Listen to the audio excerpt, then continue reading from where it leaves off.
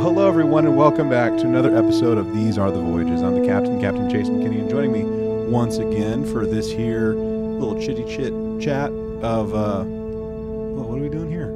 Star Trek: Strange New Worlds. My dear friends, Lieutenant Commander Eric and Lieutenant Commander David. How you fellas doing? Back to the silence. Okay, yeah, pretty good.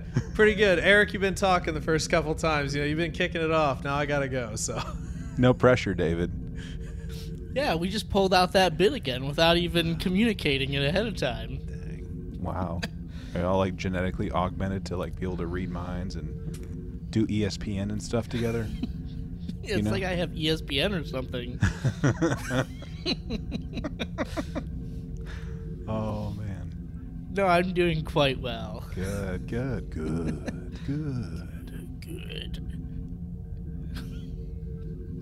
And we're back How to are you bed. doing, Chase? How am I doing?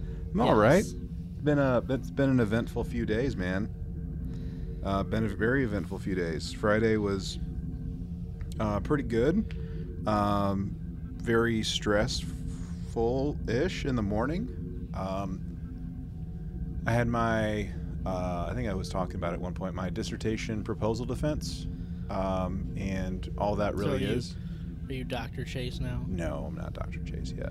Oh, but you defended your thesis. No, I didn't. No? No, I defended the thing that lets me go collect data. Oh, your proposal. I gotcha. Yes. So I successfully defended my proposal. So I just have to, now that I have the approval to go do the thing, I have to get the approval from the HSRC, the Human Subjects Research Committee, basically saying, hey, here's my application. You know, yeah, cool. You can go do it officially.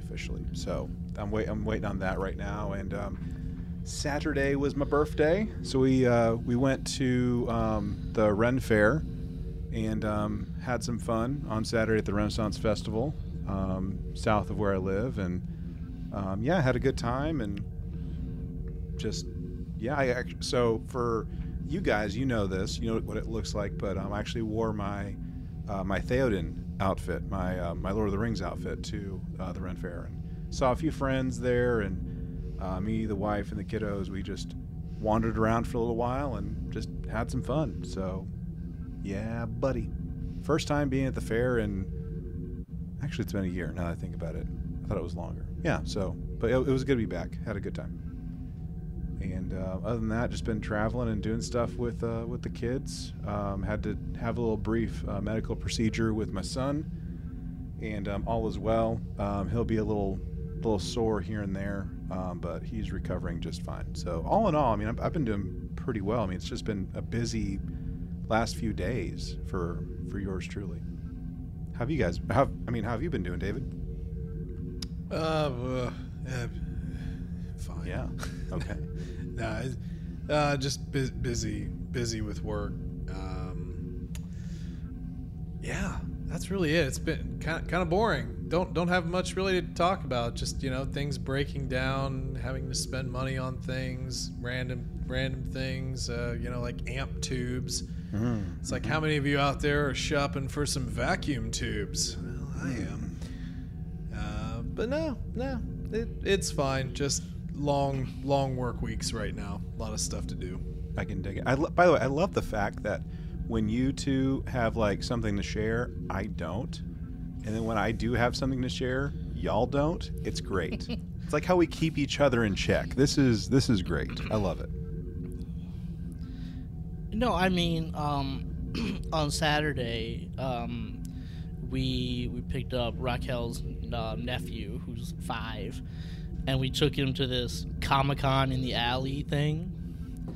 It was like in downtown San Antonio, and it was like a little pop-up event in some alley, and they had, you know, the vendors who had their things out, and there was music and people doing cosplay and stuff, and he's a big fan of superheroes and stuff. He loves Spider-Man. Yeah. So we took him out to that. There were some pretty cool costumes. Like, I've never been to an actual like Comic-Con or any type of convention or anything like that. And this was just like a little small event, but man, there were some impressive costumes. I'm not gonna. There was like there was a stormtrooper and a TIE pilot.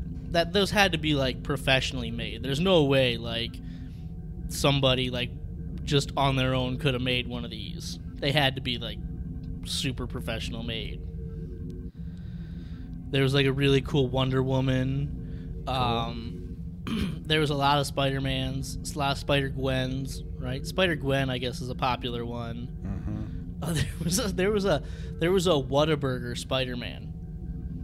I've So seen it was that. it was like the white and orange, and instead of the spider logo, he had the W. Yeah, man. I've seen that. So I can't remember the. Oh my gosh, I can't remember what they call themselves, but it was like the. It was like the Avengers of like restaurants and stuff. So like there was like this Black Widow Wendy's that I saw. Black Widow's Wendy. There was who was it? Like it was like a McThor. So it was like basically Thor, but it was like Ronald McDonald. So deep cut for anyone who still remembers Ronald McDonald. But it was hilarious. And like Ronald McDonald doesn't exist anymore? no. Man, that's depressing. Yeah. So anyway, so yeah, McThor, is basically Ronald McDonald, and Mjolnir is, it's like multiple like 50-piece nuggets, like kind of pieced together, like the box and stuff, into a hammer. It's fantastic. It's fantastic. And like me and some friends, we used to joke with him, like, whosoever shall possess this 50-piece shall have the power of McThor. That's cool. So yeah, did you dress up in your science uniform? No, it was really hot. I'm like, slightly it's been disappointed, hot but I understand. in San Antonio, in just Texas in general. Yeah. That's Yeah. cool. Mhm. That's very cool. There was some people did Jurassic Park, like the original, like they had Malcolm,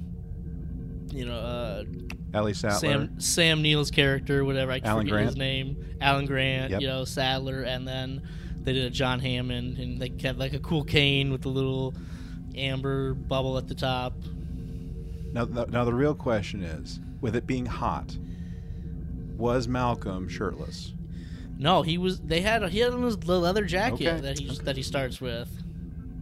I've seen some people do that. Like the thing about like people that cosplay, like, is they really take advantage of like different variants of the character and like what they wear. So I have seen some like shirtless Ian Malcolms, but I've also seen like the full like black, like the button up, the leather jacket, all that stuff. So that's cool. And Jurassic World 3 is coming out Pretty soon here. Pretty soon, like 2 or 3 weeks, basically. Couple weeks, yeah. Man, that's gonna be pretty cool. But we also have some other. Will it be pretty cool, Chase? Depends on how you felt. Depends on how you felt about the first two Jurassic Worlds. I love Jurassic haven't World watched 1. either of them. You haven't seen either of them? I loved the first Jurassic World. Jurassic World 2, I think it's called Fallen Kingdom. That sounds right. Fallen Kingdom, yeah.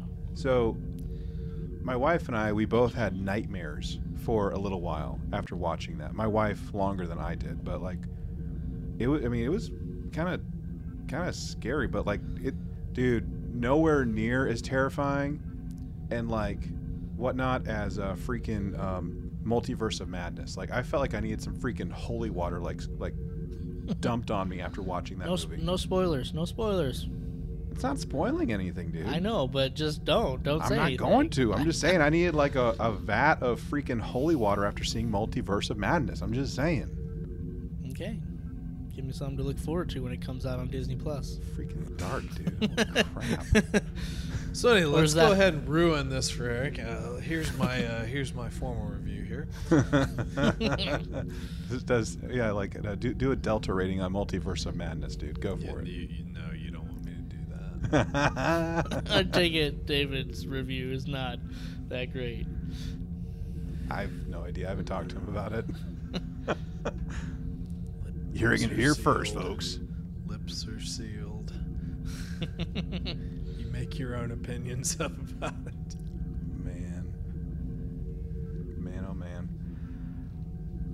Well, yeah, we will see Top Gun Maverick coming out pretty soon too. Planning on seeing that the weekend it comes out. So, Man, did you realize Top Gun is older than we are? stop. Yes, but yes, it's barely older than we are. Yes, but it still is. Yeah, 1986 I think is when it came 86, out. Yeah. Yep. David's still the baby in the group. He's still the youngest amongst us. So, Top Gun was a terrible movie. hot take. Okay, y'all ready to talk Trek?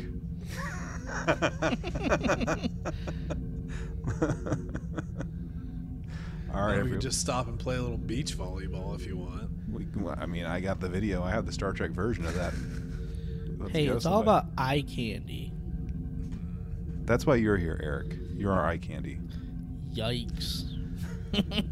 No cardigan though, so Yeah, you're. It's hot. well, that's when you get one with no sleeves, you know. Yes, that's called a That's sweater just vest. that's just a vest, right? You know, I saw one at a Dillard's clearance center, and I was like this close to getting it for you, Eric.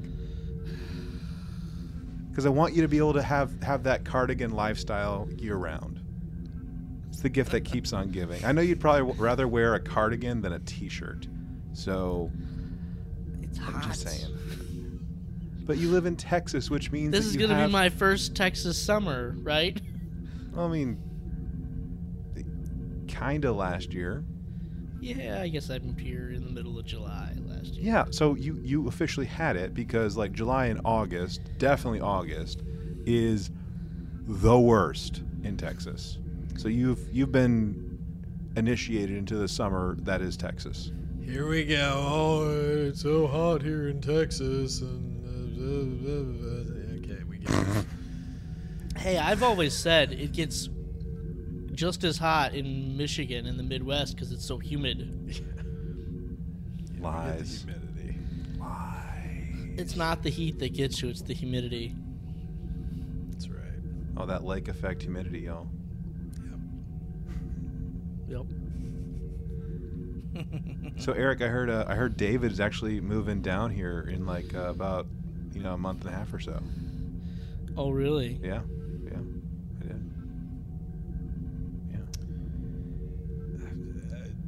Did you like buy me a house down there, Chase? Is it yeah. you got one in the neighborhood? You know, just opened up or something like that. Actually, there is a couple that just opened up on my street. Actually, I'm just saying.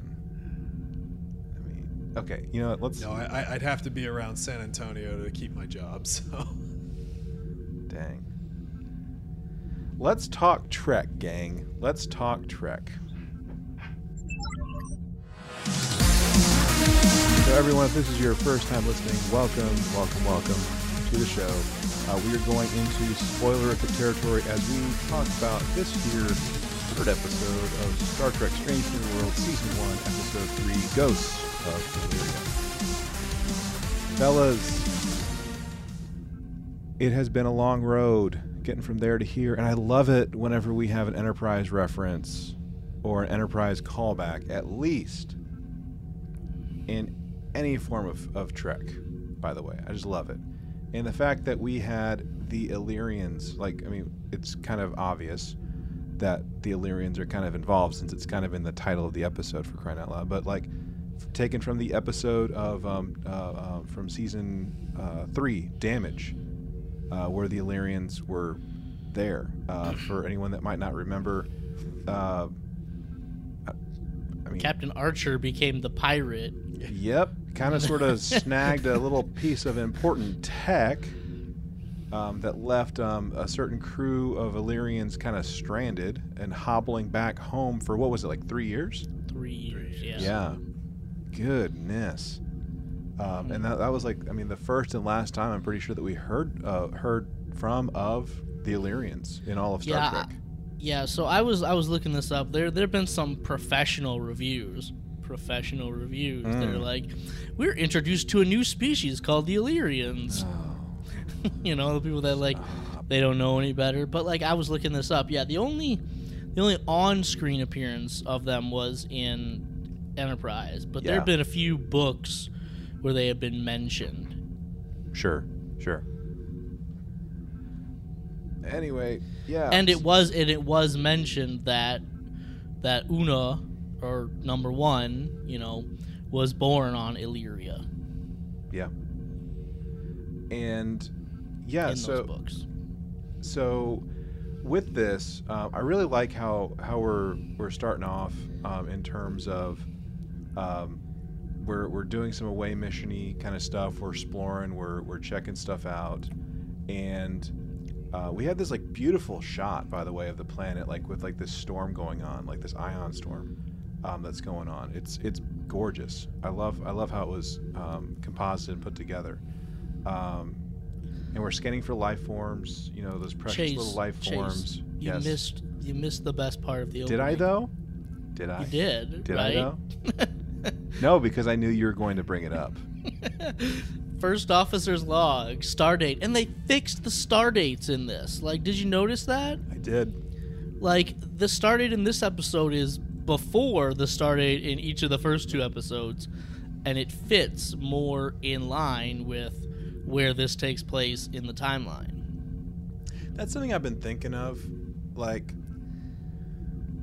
do you think that, you know, how we went from like, what was it, like 17 something to 22 something, that we're kind of doing that like we're doing like a fast forward, flash forward kind of thing, or we're kind of like looking ahead by looking back or something like that? Oh, I think it's just a mistake. I mean, I'm just trying to give it like a little bit of credit. I'm trying to give it a little bit of grace if I can. But like, anyway, yeah, they did seem to actually correct the star dates. So good job, everyone. Good job, gang. You did it. Congratulations. But yeah, like we're on this Illyrian colony of sorts. This like Illyrian type of planet thing, and but we can't do much for very long because of the storm. Otherwise, you're gonna be stuck or die or both, type of thing. So like, let's get the heck out of Dodge real quick. Let's collect what we can. Things are gonna get bad, go from bad to worse real quick if we don't hurry up. And of course, we say, hey, get back to the rendezvous point, you know, so we can beam up and be on our merry way. And anyway, number 1, she grabs some folks while there's one red shirt. Of course, the red shirt's like looking at like a random vault of something or a locker of something. There were really cool vials in there, man. Yeah, man. They're just so cool. Broken vials. They look like a lot like the vials I used in an introduction to physical science class back in the day. I'm just saying. I took that same class. But with me? We might have had the same teacher. Coleman? Yeah. Hey, I had him first period though. No, I didn't have him first period. Yeah, hey guys, I totally had that class too. You were there, man. I remember seeing you there, dude. I remember like you and Andy did a great job on the sludge test. It was fantastic, my dude. You did a great job. Moving on. Anyway, problem with the transporter, because there's course. always a problem with the transporter, right? It's being affected by the ion storm, and our 15-year-old transporter chief, Kyle. I can't get it. Engineering, I need some more. I need some help. And Mr. Grumpy Pants again. Like, I hope this is not his whole personality. He's just grumpy and mean. Like, I wonder if like this is just his personality, or if this is developed because, like, you know, people see him as, like we saw in the last episode, like, I forget the word, but like disabled or something like that. And this is just the personality he developed because people treat him differently, and it's like his response to like push people away. I hope that's not it. But man, is this guy grumpy. Mm-hmm. Well, one of the things that, you know, like we had kind of talked about the first 2 episodes, and obviously like in this episode as well, how they are, you know, seemingly attempting to develop characters, like their backstory. I have to assume that we're going to get like a Hammer specific episode, which maybe it'll dive a little bit more into like hopefully a bigger root cause of that than just, you know, oh yeah, people treat me different because I'm blind or something. It's like, but we know the Enars are blind. We've known that.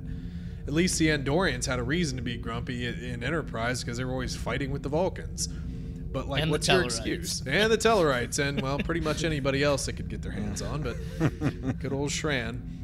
But no, I kind of think that, you know, we'll probably get more on that. But I want to ask a kind of a little question here without getting too far into some of the development here. Does it feel like to either of you, this might be nitpicky, but does it feel like to you that we're like breakneck speeding this backstory stuff because maybe we don't think we're gonna like do a whole bunch of seasons of this? You know, because like and there's also not that many episodes either, but like, you know, let's just say TNG, you get sporadic little buildy things of different characters throughout like 7 years and so forth, and maybe you continue to build, but like here it seems like we're going really breakneck speed, like as fast as we can get these backstories out, you know what I mean? Or am I just solo on that one? I think that might just be a product of a 10 episode season as to opposed to a 26 episode season, Yeah. where they just don't feel like they have as much time.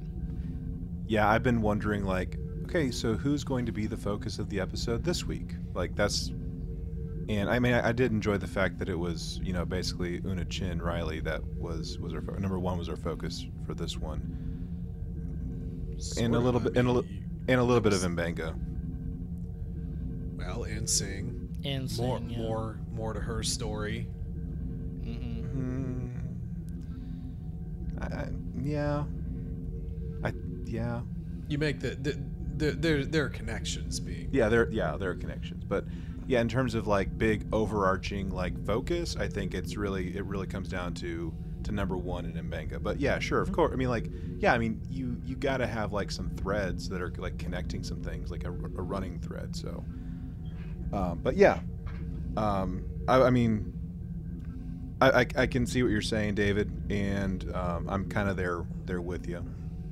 But yeah, like Eric's saying, I think it's like it is what it is, like with it being, you know, just 10 episodes that you get.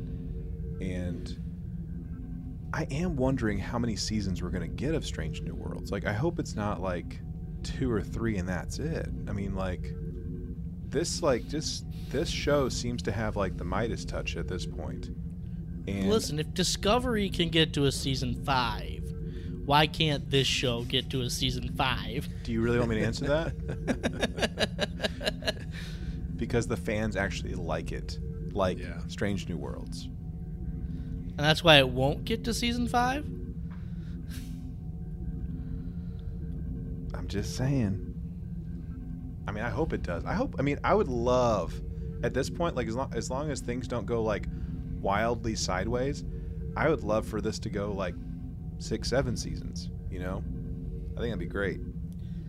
I mean, because like in reality, we have about a decade. I mean, like in show we have 10 years ish, maybe a little bit less. But I mean, that would be great. Like if we could, like in quote unquote real time, events occur in real time type of thing.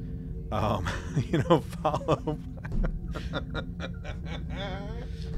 If we could follow Pike and his Enterprise, even with him becoming fleet captain, that would be cool too. Actually seeing what a fleet captain does, air quotes, on screen, that'd be pretty cool. Seeing that promotion. I don't know if I want to see Kirk early or not. I mean, we got Sam Kirk. We don't need Jim Kirk. Do we have Sam Kirk? he's still Yeah, recovering from touching the musical egg. I'm just saying. Oh, I missed the musical egg. Can we go back to the musical egg? Okay, we're okay. So, yeah, we got to get off. Transport Chief Kyle, he's like, I need more. Give me more. I mean, he's not Scottish, but I need more. And Mr. Grumpy Pants like, hold on. Wait a second. Fine, try it now. Is that a good Hemmer? I'm trying over here. It's like, how'd you do that? I am a genius. I'm a genius, you idiot. I'm Batman. I'm vengeance. I'm nothing, genius. I am vengeance. I am the night.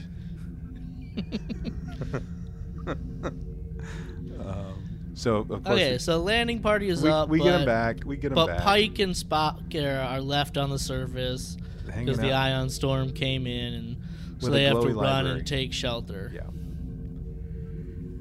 Yep. Kind of an interesting library, though. I did kind of enjoy their little modules where, you know, it just kind of looks like paper in a tube, and he's just sort of rotating it. It's like, wow, this is really high tech or something. It's like a ship in a bottle type of thing. Oh, ship in a bottle? Great fun. Yeah, I used to put those together as a boy. Okay. And then, okay, so yeah, like maybe we should run and roll credits, that sort of thing. And the whole point of this next of the rest of the episode is, first we think it's like a transporter malfunction, but in reality, the main overarching thing driving this episode is this whole contagion on the Enterprise, for Pete's sake, and then trying to get Pike and Spock back. That's it. Did either of you feel like we were going to see somebody, you know, fully clothed in a shower? No to that reference? Naked now? Nothing? No. I was look, whenever I heard that we were going to have like another Contagion kind of episode, I was thinking like Naked Now, Naked Time, and like, okay, Because those were both early season 1 that's right. episodes. That's right. I'm like, okay, here we go again. Okay, here we go. I'm glad that it wasn't though. I mean, like I'm so glad that we didn't get like naked then. Yeah. Listen, the Naked Time, the TOS episode, is a fantastic episode of Star Trek. It is. Like the Naked Now, not so much. But we got It's the one that awkward- David references all the time about Picard and Beverly. I know, Beverly. Oh. Oh.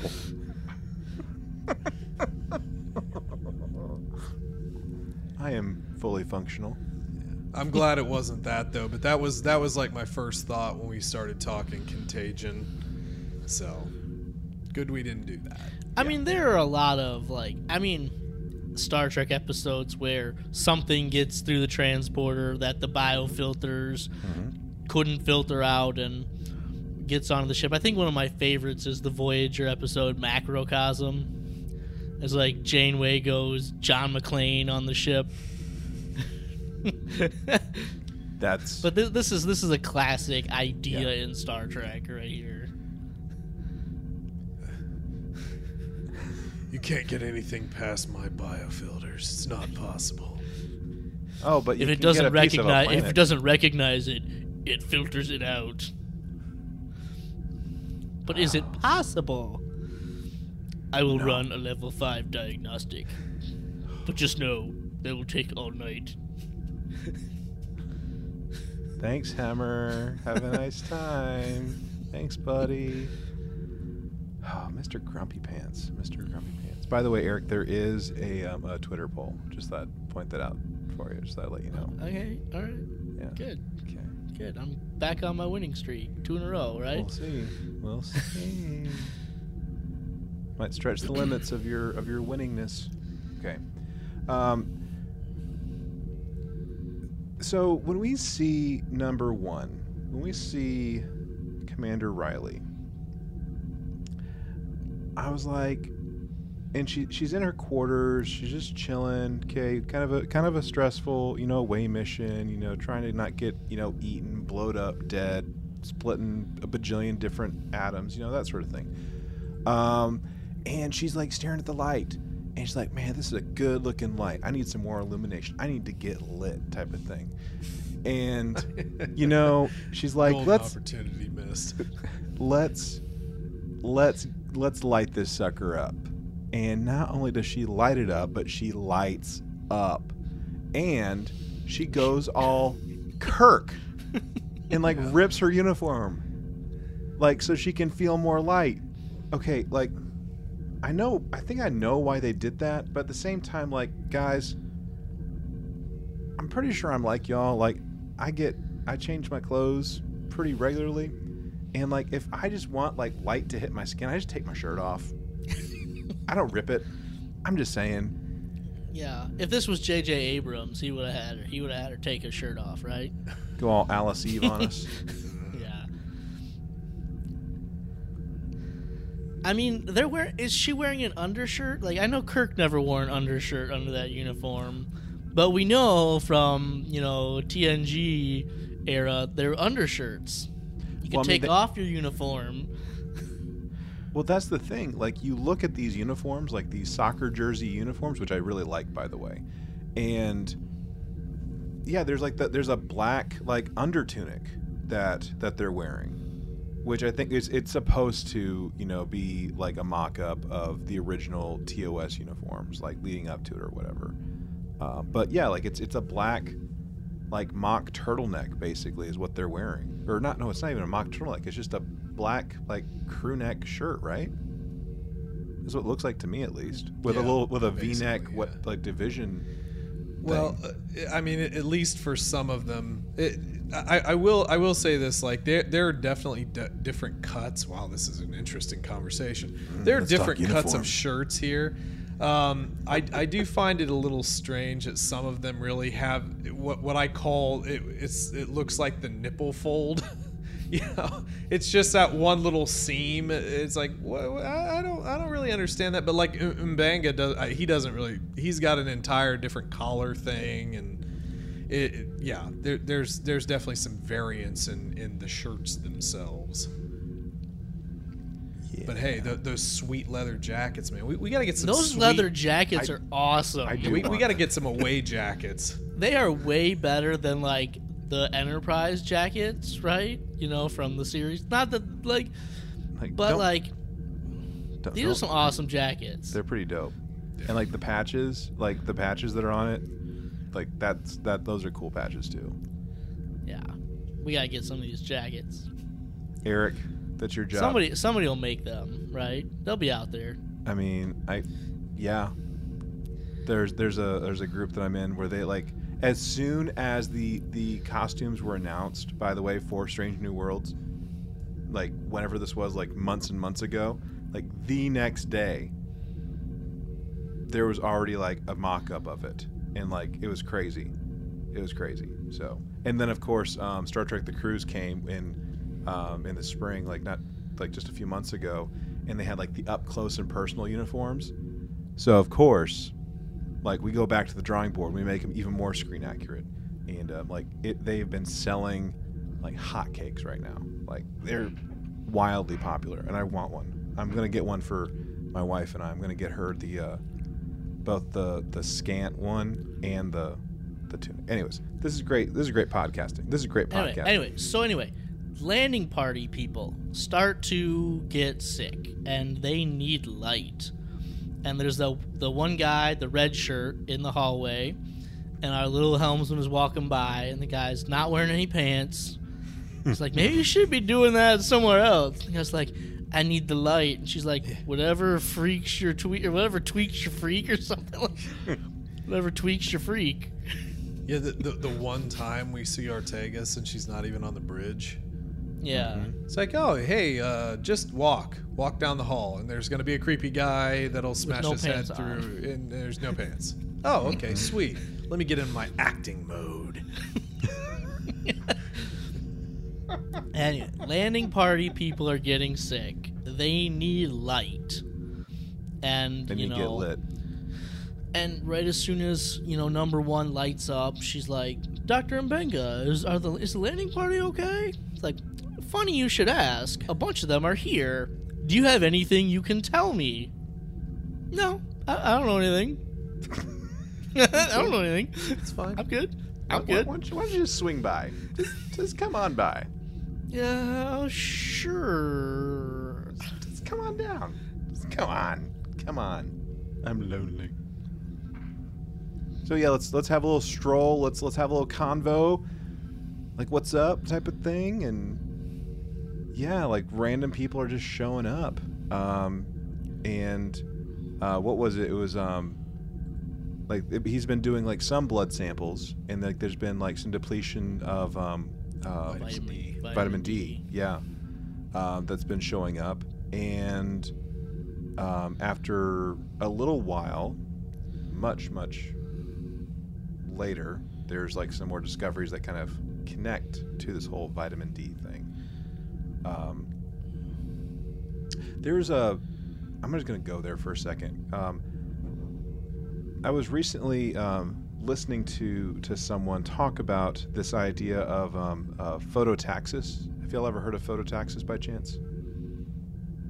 No. So phototaxis, it's basically our relationship with light. Essentially, and it was kind of crazy. Like this all happened like in the same time frame. Like they're not even Trekkies, but they don't even watch the show. But phototaxis, like you think of like a cockroach, for example. Cockroaches have a negative relationship to light, so they are negative photo. Yeah, they scurry, they run away, they hide whenever light happens, like light pops up or whatever. Compared to like what are some of those, like moths, for example, where they are attracted to the light.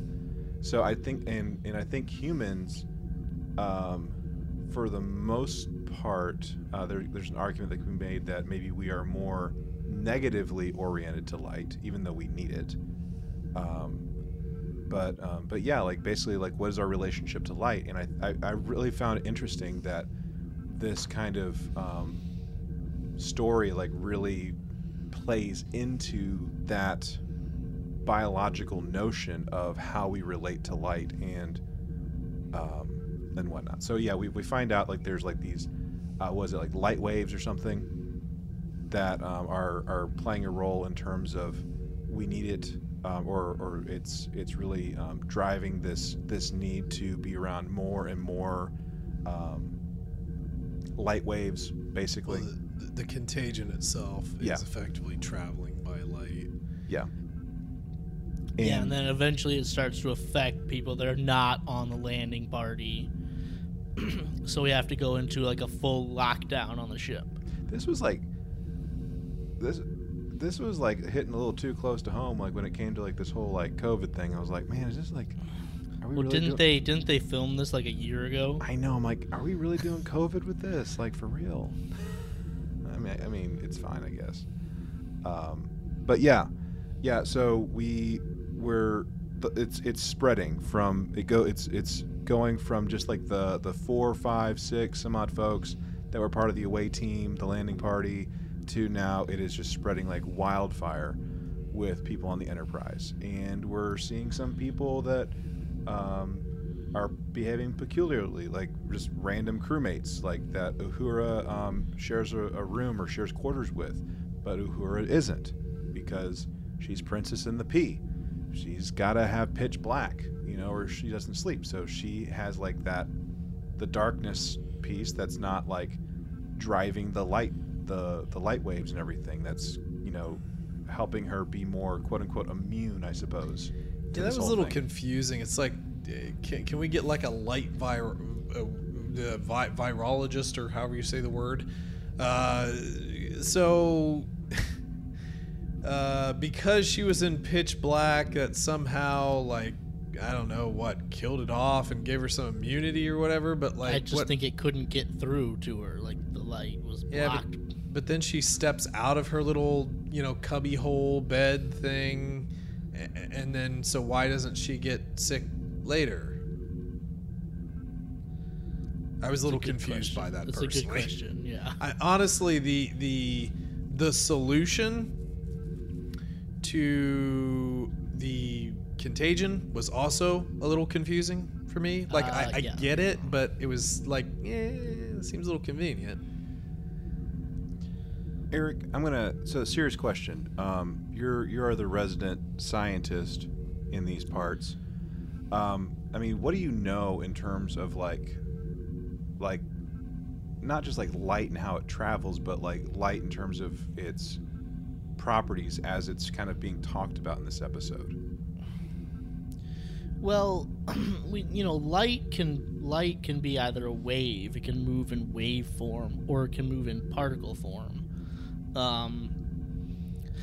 But I don't know anything much more than that. And like, we have photons, like quanta of light. Those are real, right? But Yes. I don't know anything much other than that. I can't tell you anything. Okay, I just thought you were gonna like wow us with your math or something there No, for a second. I don't know anything. Okay. 2.99 times 10 to the 8th meters per second. That's the speed of light. There we go. There you go. That's my math. There's your math. You met Math. your math quota for the episode. Things. Do the math thing, Eric. Do the math thing. Okay, but yeah, I'm kind of I'm with y'all. Like, So if we stay in a box or we turn the lights off, like, what's the thing that actually kills the contagion itself? yeah, because that was the plan. They're like, well, these people are light addicts essentially, and dark kills light, so we're just gonna turn off the lights to slow down the virus, right? But that wasn't the actual solution. No, that was just something that to was like to combat it. Yeah, to control. Yeah.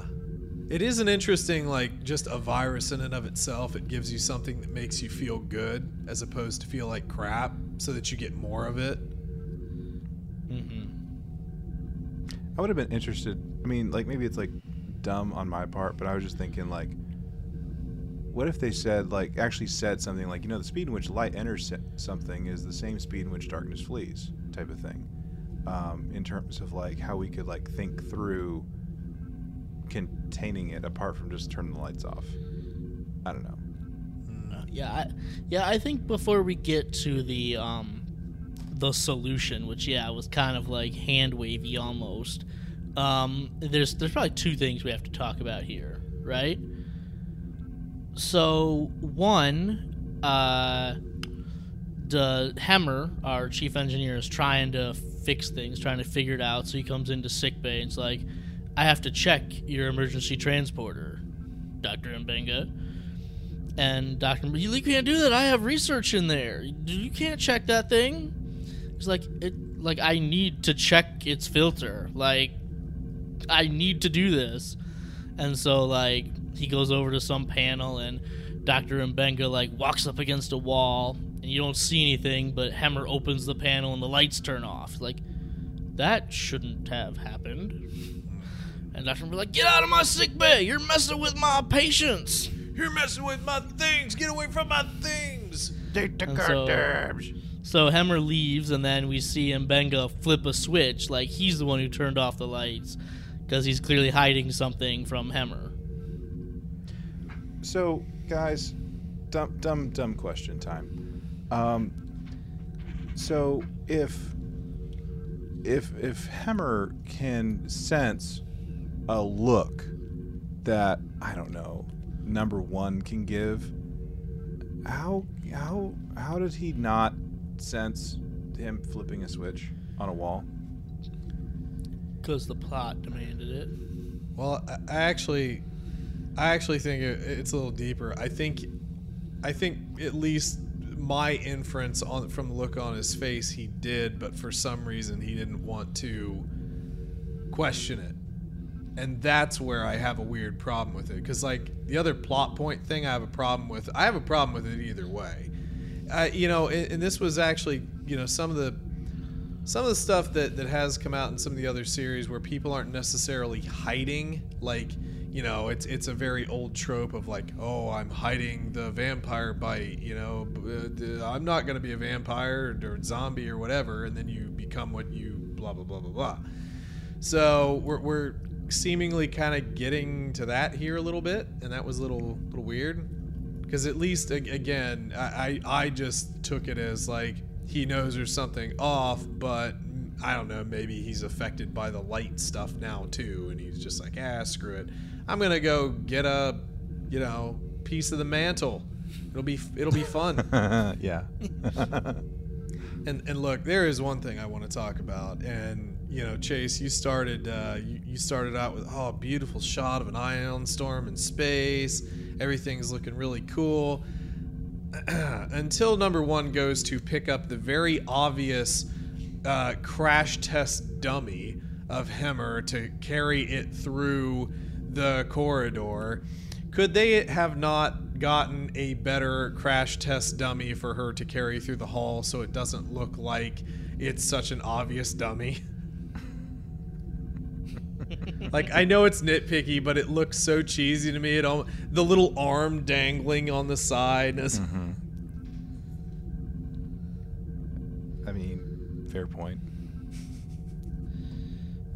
Okay, all right. Let's talk about the other plot point, right? So we show up to this planet, and they're like, Ilarians genetically modify themselves, genetically engineer themselves to be better, and that's why they can't be in the Federation. That's why we're weary of them. And I'm thinking they're like, this is a result of the eugenics wars, like a ban on Earth of genetic manipulation. But like, I have a problem with this plot point. Like, I get what they're trying to do here, but it was very clearly stated in that 3-part Augment series in Enterprise that Denobulans had perfected genetic modifications and some genetic engineering, and the Denobulus became a member of the Federation, right, very early on.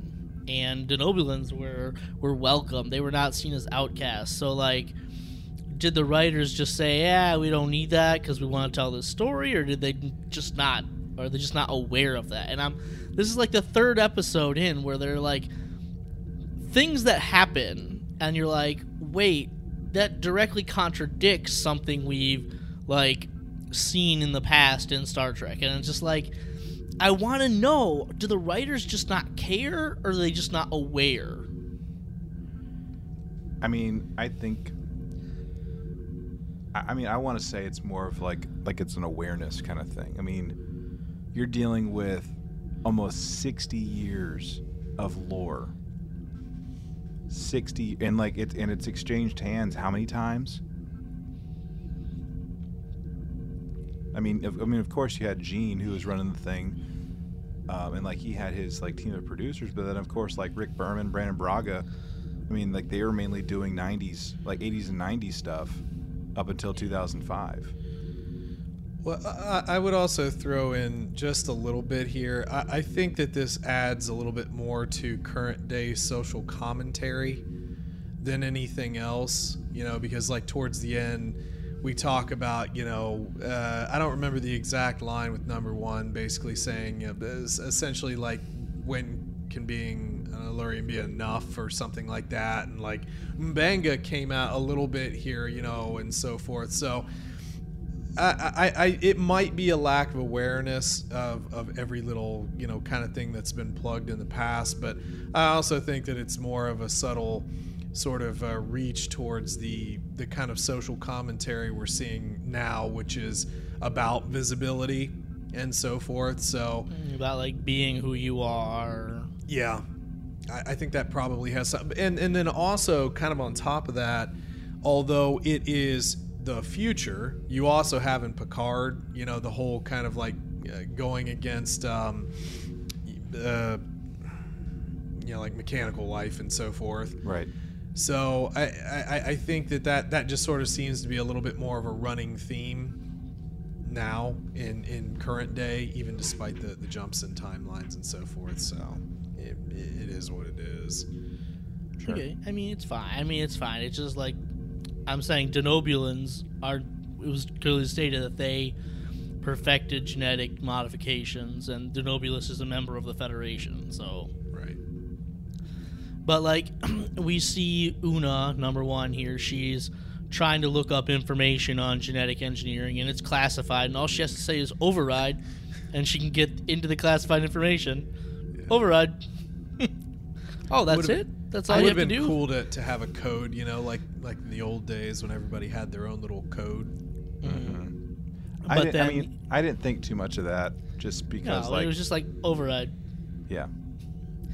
And then our security officer, Laan Noonien Singh, comes in and she's like, I know all about genetic modifications. I'm a direct ancestor of Khan Noonien Singh. And when I was a kid, people used to tease me. They used to pick on me. I mean, my God, wasn't her backstory basically surviving the Gorn and their weird Gorn stuff? Your biggest worry is that a couple of people teased you for your name. I would be freaking out a little bit more about,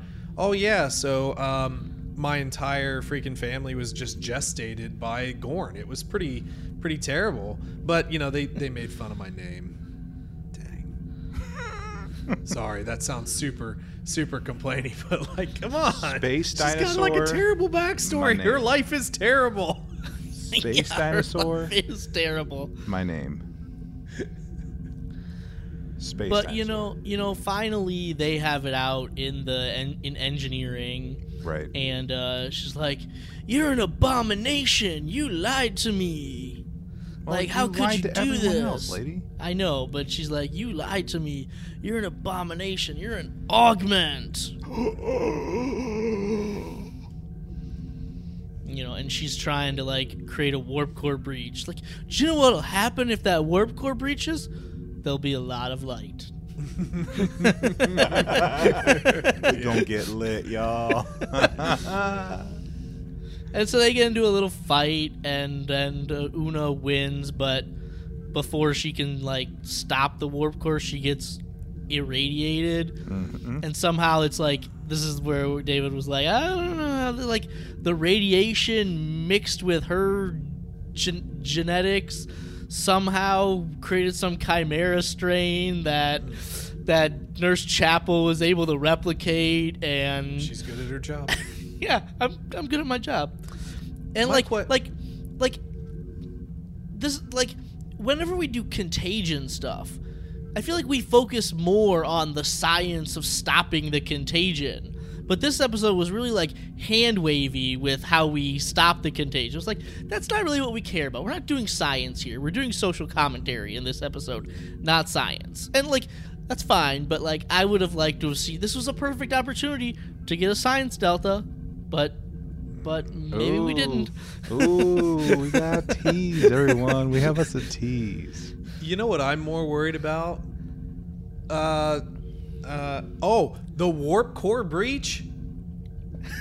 Yeah, how did we stop that? How did we stop it? I mean, look, number one can punch out their security officer with just one punch. She's done. But does her glowy power just negate a warp core breach? I mean, what are we doing? We didn't even didn't do anything with that. It was over. Mm-hmm. And even with that, so okay, number one being irradiated. Okay, maybe she survives because of her augmentation. But what about Singh? She's also being irradiated. How did she not just get spocked? Or piked? One of the two.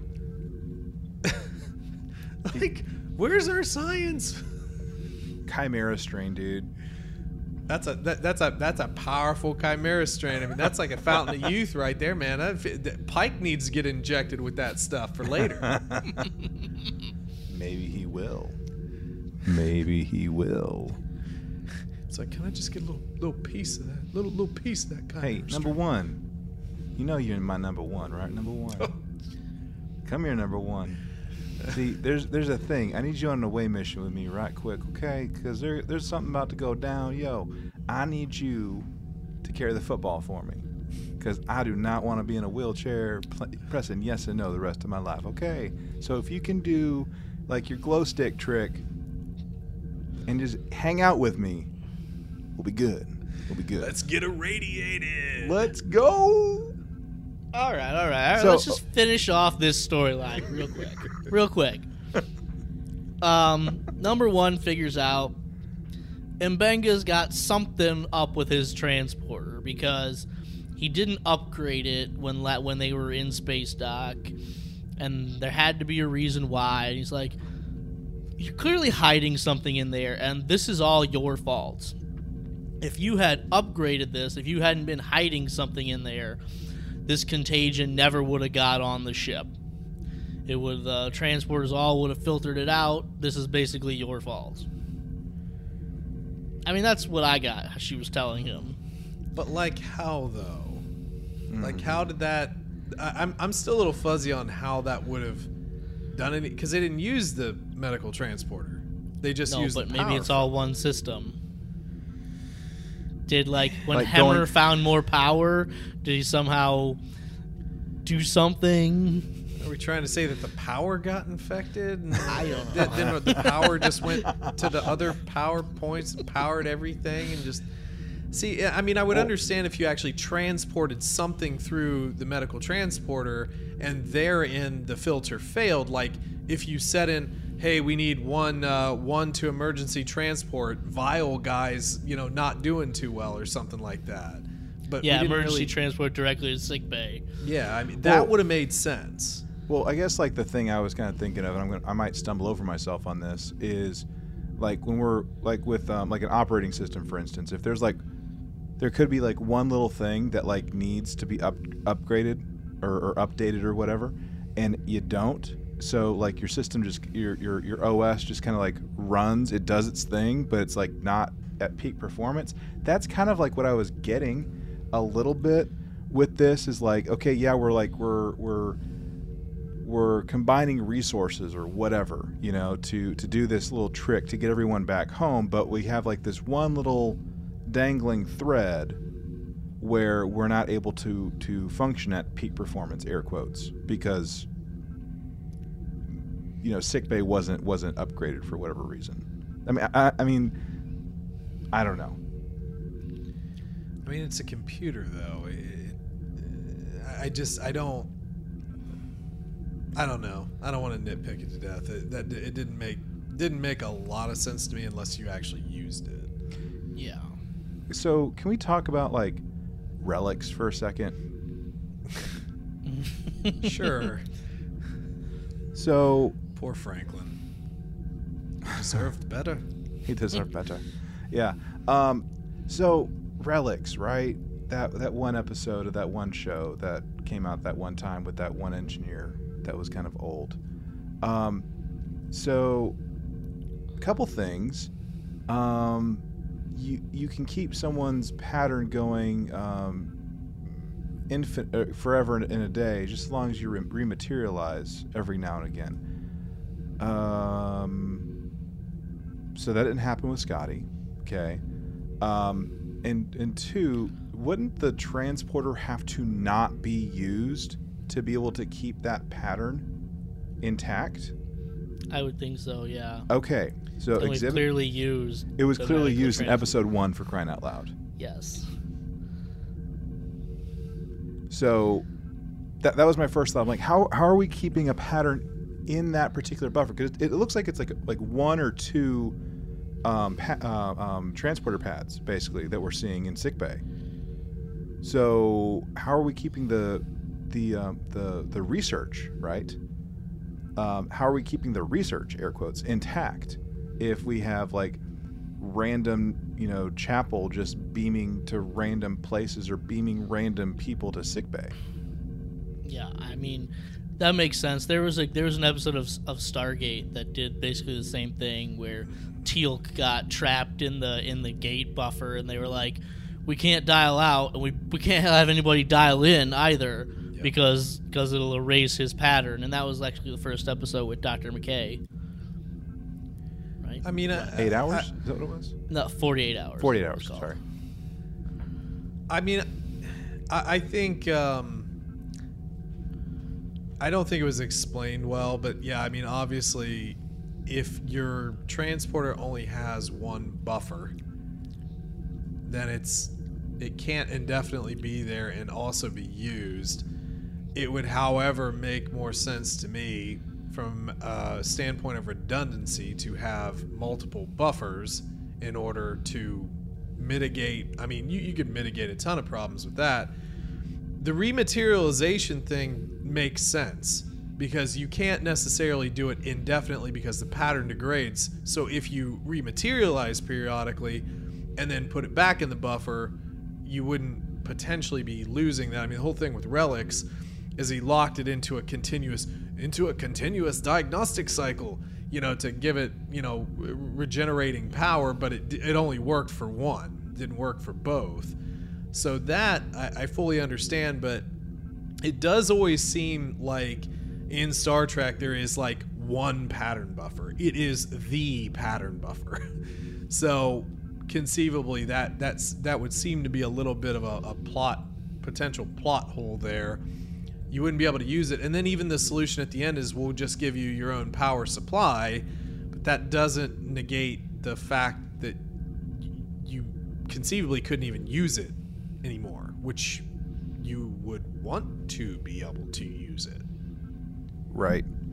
Yeah, but Right. I feel like, listen, Star Trek makes up new rules for the transporter Yeah. all the time. Like, there's so many different times where, like, wait, the transporter can do that? Transporter can do that? Like, different episodes for different plot points, we make up things that the transporter can do. Mm-hmm. Fair. Mm-hmm. They don't have any other way at this point of like suspended animation aside from a transporter buffer. Like we don't have any other way. We can't freeze somebody, Yeah, put them or on something. cold storage.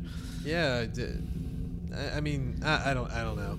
What did the kid have? Do you guys remember? It was a form of like blood cancer. It was a type of leukemia that I remember hearing. There was like one thing that Voyager did, and I realized that's like 100 some odd years in the future of this, but like I think the idea could still hold? Question mark. I mean, like the holodeck isn't a thing. Like the holodeck doesn't become a thing until Star Trek the Animated Series. So we're still like talking like about a dozen years or so before it's really going to happen. Before it's But really Discovery has a holodeck. Which figure that one out. Figure that one out. Okay. Well, the Enterprise encountered a holodeck, so They did, but it wasn't integrated onto ships until the animated series, which I guess. Anyway, moving along. The thing that comes to mind, guys, is from one of the episodes that I enjoy of Voyager, and that's Heroes and Demons, when we have was it Chakotay? Chakotay. We have Kim, and was it also And Paris? Tuvok. Tuvok. Sorry, Tuvok. They end up getting trapped in the holodeck, and they end up their energy is like converted into photons, basically. Yeah, but there was some like photonic energy being that did that. But still, like if you can somehow convert, like we know that with transporters, your bio sign, whatever, your biological makeup it's broken down, it's converted into energy and stored, and the energy is stored and it's shot down somewhere else instantaneously and then reassembled on the other side. So who's to say that you couldn't do something even primitive like that and like store it like on a data card or something? I don't know. Like store it in something. It's not the same thing as like a holodeck, because the holodeck isn't a thing on the Enterprise at this point, this particular Enterprise at this point. But I think there's an argument to be made that there's something that could be done without a photonic creature to run interference for. I don't know. I'm rambling, but like I think about that. I think about the Heroes and Demons episode in terms of how we can do workarounds for like our holographic characters, like the Moriartys, of course, that we see in Next Gen. So I'm rambling at this point. But I don't know, thoughts about that? Am I going off the reservation? I mean, sometimes I try not to think about it that much because, like, You're welcome. the transporter can just do things that it needs to do when the plot needs it to. Sure. Okay. Do you want to talk about Pike? Yeah, we can just quickly get through that, right? Yeah. well, the big, like, of course, like, we find out, like, just real quick that, yes, okay, number one is Illyrian, and, you know, yay, we, you know, say all that stuff. Okay, so, Pike and Spock are on the planet where this whole thing started, and they're just basically having to barricade themselves in this library while this storm goes on, and these, like, weird light squid creatures are trying to break in and read some books. Like, they just want to read a book. They see them, and Pike is like, "Did you just see that?" It reminds me of, like, something happens in real life, and you're like, "Did you just see something?" "I don't know. Did you just see something?" "I don't know. Did you just see something?" Like, nobody wants to admit that they saw it because they're like, that was weird. It's like going snipe hunting. It's great. And Spock is like, yes, I did see that, but what did I see? I don't know what I saw. I saw something. Oh, yeah, and he's just, like, you know, reading his little, like, doing a little decoder ring kind of spinny capsule library thing. It's great. And, yeah, they're like, hanging out, camping out, just trying to survive. That's really what it boils down to. Yeah, and they learn that these Ilarians here wanted to join the Federation so badly. They were trying to essentially de-augment themselves. Mm-hmm. And, yeah. And that's as what a result... they read on the log. And yeah, so in terms of doing that, though, despite their best efforts, there was something that happened along the way from, like, being genetically engineered to be amazing superhero folks to being normies, right? That they somehow got addicted to light, and that's kind of like where we get this connection, like, with what's going on with Enterprise, and everyone aboard. And they ran into the ion storm because they were so addicted to light, mm-hmm. and they turned into these weird flame creature things. They ascended. Or did they? Next up on Unsolved Mysteries. Yeah, and Spock gets cut. We see, you know that green-blooded Vulcan type of thing, and it's great. But hey, the squid creatures do save them from the storm, which is nice of them. They're nice energy beings. But how did they? Like, even watching that multiple times, I was still confused. How did they actually do energy anything? Bubble, man? Energy bubble. Like, I don't know if it was just the way it was shot. It just looked like they're just, like, there. Like, Spock and Pike were just laying on the ground, and they're like, oh, maybe we should lay on the ground too. Like, that's how I saw it. Like, hey, we're energy. Let's lay on the ground too. Let's wait for. It looked to me like they put, like, an energy bubble around them to shield them from the storm. Okay. Well, yeah. It works for 2 out of 3 of us, apparently. I don't know. Well, 2 out of 3 ain't bad. That's 66%. Meatloaf said that, right? That was what I was going for. Thank you, Eric. I appreciate you. Okay, I will see myself out. You don't know words Meatloaf, right out Chase? of my mouth. That's enough. I did not understand that reference. Okay. Poor guy. So anyway, so everyone gets back. I mean, we survived the storm. We're back, and Una's having a moment, which I did like the moment, by the way, in her quarters. I enjoyed the log and reminiscent of something that Sisko did one time. Totally. In the pale moonlight, totally. Loved it. I love that little callback. Whether that was the intent or not, I loved it. No, that was clearly the intent. I hope it was. That is one of my favorite Sisko moments. Yes. Computer delete log. Fantastic. And then, like, kind of, falling on her sword, even with Pike, was great. In terms of, like, hey, I broke about a dozen, Federation regulations or whatever. I'm resigning, basically. I'm like, oh, the heck you are, type of thing. I really like Pike, and how he just, like,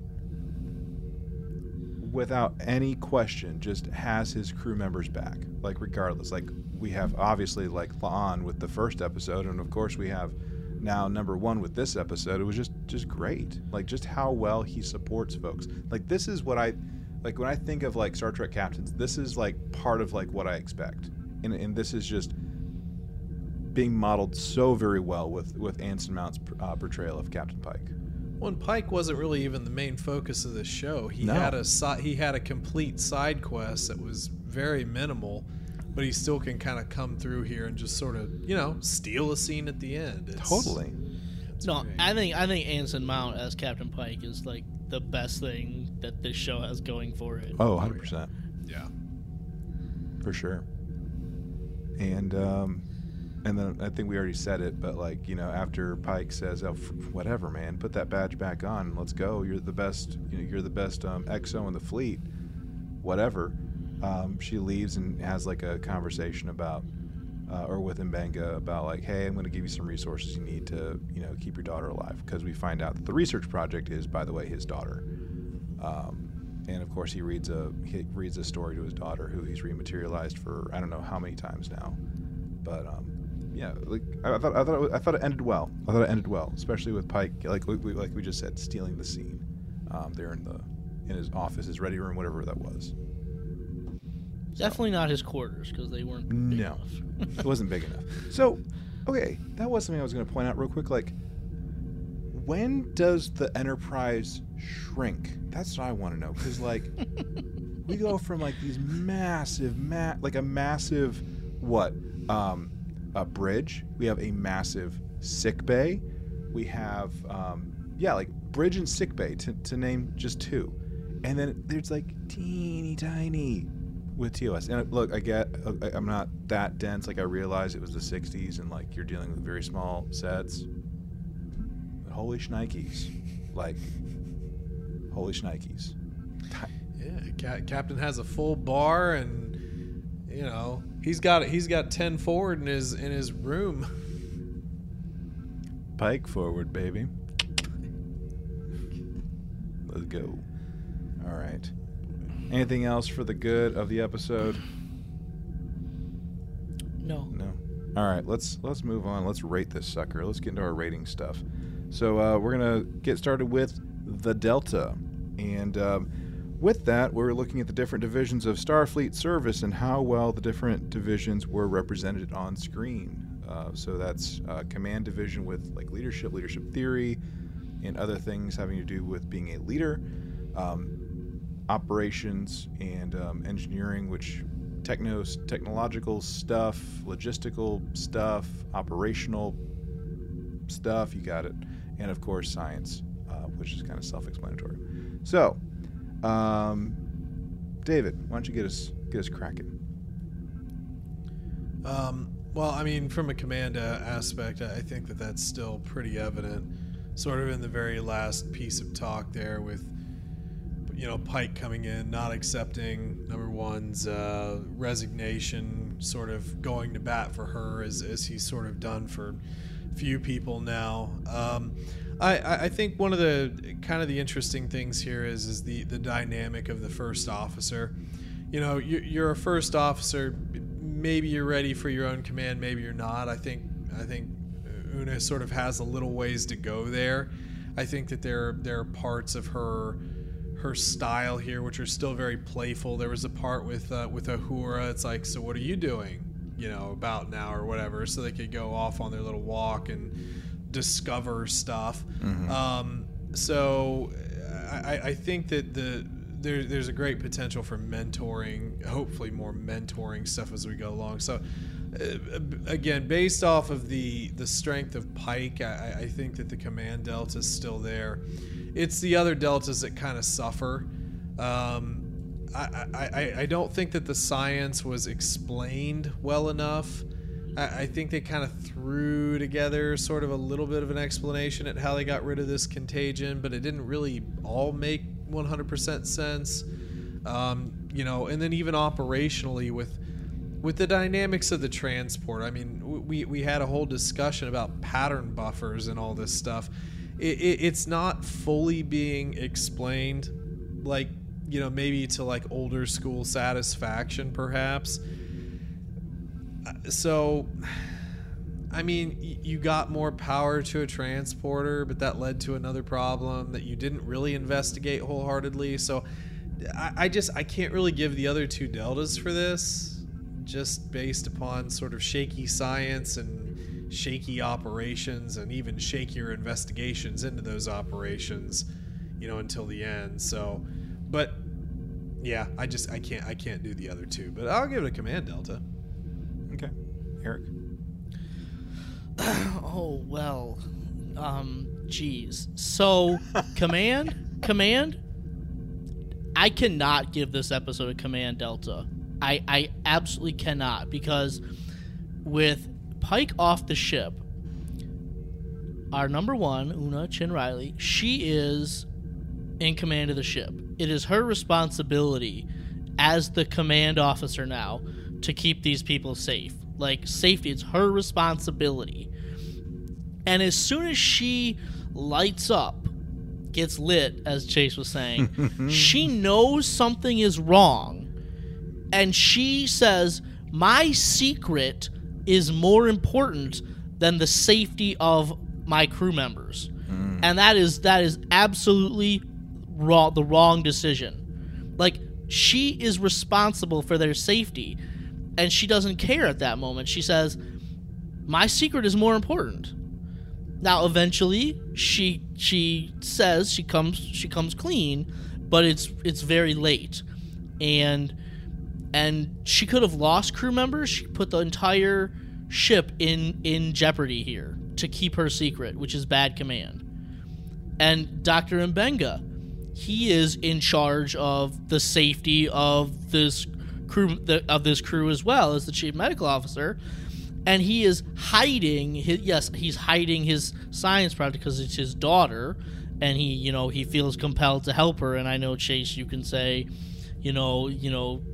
helping your family and helping your daughter and keeping your daughter safe, that might like override your brain and override your thinking. Like, I don't know, I'm not a parent, you're the only one here who could speak to that, but like, he is also deliberately hiding information that could help this crew. So they are, both of these people who are responsible for the crew members, make terrible command decisions. So I cannot give this episode a command delta. I can't. Regardless of what Pike did at the end to kind of pep talk Una, I just can't, because so many bad decisions are made.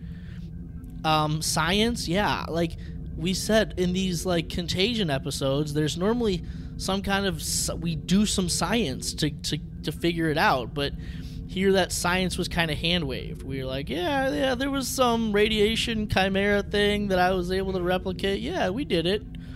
So I can't really give this a science either.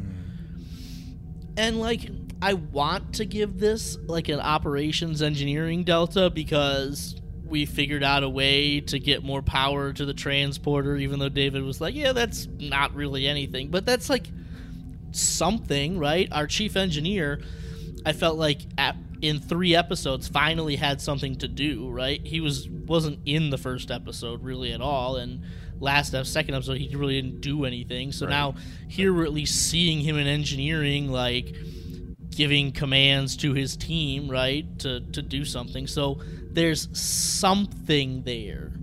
So I maybe want to give that engineering like a half a delta. Okay.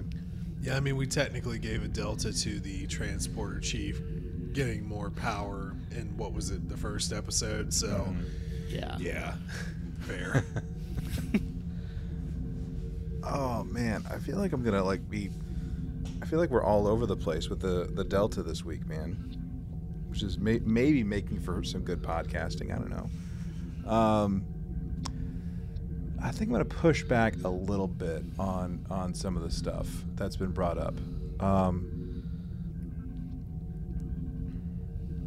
I think I'm willing to. Give some command on this, and the reason I say that is, yeah, like I do hear 100% with what you're saying, Eric, about like she she's in charge. Like when Pike's not around, she's not in charge. She's in charge, right? Like she's the number one. She's second in command of the ship. Yeah, like the secret thing is an issue. That was the same thing for La'an in episode 1. Like her whole secret of being an augment, being related to Khan and everything like that, and not wanting folks to know. At the same time, I think that when we're talking Trek, like there are opportunities for growth, which I think is part of the message that we want as an audience to be hearing, to be experiencing to some extent.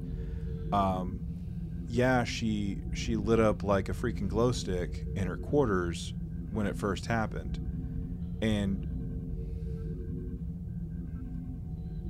part of what she was doing was seeing like, is anything going on with other people? Because for all she knew, it could have just been her that was experiencing something.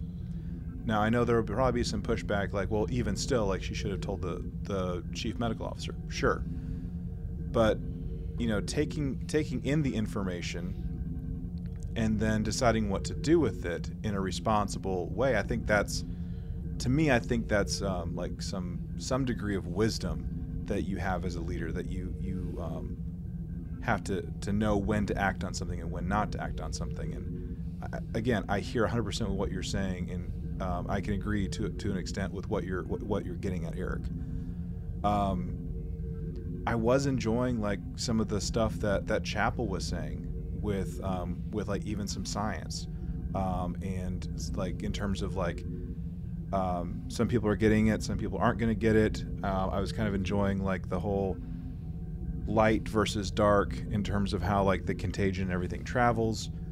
So I mean, like, I don't know, maybe I'm getting soft in my old age. I don't know, I'm kind of willing to give it a little bit. I think I'll give it to everything. I'm feeling generous. Maybe it's like post birthday generosity or something. I don't know, but I'm willing to give it. And I might be a total turd next time. I mean, I was a turd for like what, 3-4 weeks in a row reviewing Picard. So I mean, it'll happen eventually, right? Right? It'll happen. Mm-hmm. So anyway, let's move on. Let's go into our numerical rating at this point. So on a scale of 1 to 10, 1 being a dumpster fire, 10 being absolutely amazing, Eric, how would you rate this episode? Well, I think this was the least strong episode we've had so far. I think we started out with 2 incredibly strong episodes. You're never going to have every episode be something that's really good, right? I just don't know if that's possible. So I didn't enjoy this episode as much as I've enjoyed episodes in the past. I'm trying to look up a different episode here real quick. Yeah,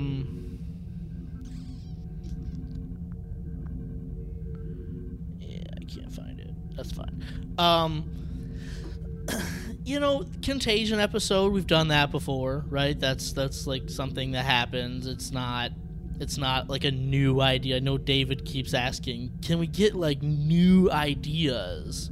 Right? I don't know, I was complaining about like the comet striking a planet, like that's like an idea that's been overdone. But I think the way they did it last episode, you know, made it interesting and made it unique.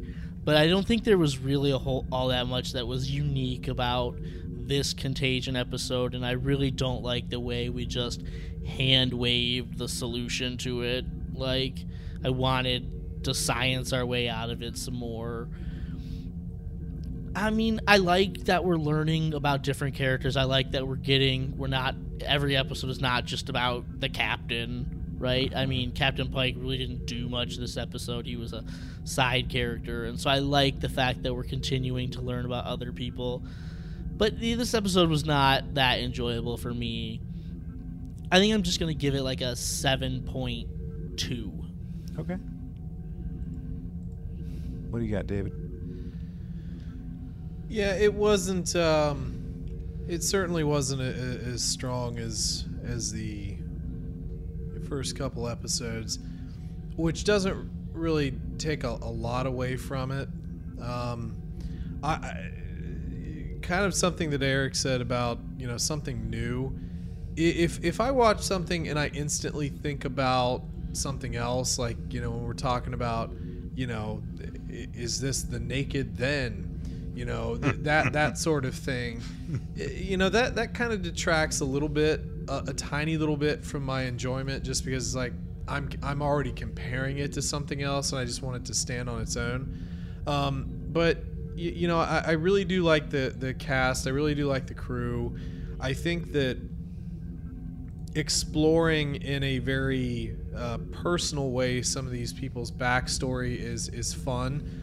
Although it does sort of seem like it's being crushed together, there wasn't much of like a story here. It was pretty much all character development, and yeah, I get it. These aren't the old 22 to 24 episode seasons anymore. We don't do that anymore, and okay. But when you're dealing with a more limited series, you kind of want every episode to kind of hit it out of the park, because you only have so much until it's over. So it wasn't like disappointing, but it was a little disappointing to me than the others. Especially, man, when we start talking about the science, you know. I want to go science on these people. Yeah, it's like just do science to things that are scientific. And when you sort of have, you know, sort of blasé explanations, it's like, I don't really want to let that slide. I've let that slide for how many seasons of Discovery? How long can I let it slide? But it was still a very enjoyable episode. I still enjoyed watching it. I'm still excited about the season as a whole. I'm really not ready to dip this down in the ratings or anything like that. But the first couple of episodes had some pretty high ratings. I can't really go that high. I was kind of coming in thinking like a 7.8, and I think I'm going to stick with that. Okay. So I know we've kind of been like all over in terms of like our experience with this, and so let me just put this out there. I did not get up out my chair and go do dishes and go fold laundry or check the mail or anything like that the multiple times that I watched this episode. I did enjoy it. I mean, it wasn't as gripping as the series premiere or even the second episode were for me. I mean, like Children of the Comet, man, like that had the music stuff in it, so like of course like I rated that crap really high. So I came into this enjoying it, but not as much as the last two episodes, but it's still enjoyable for me. It felt a little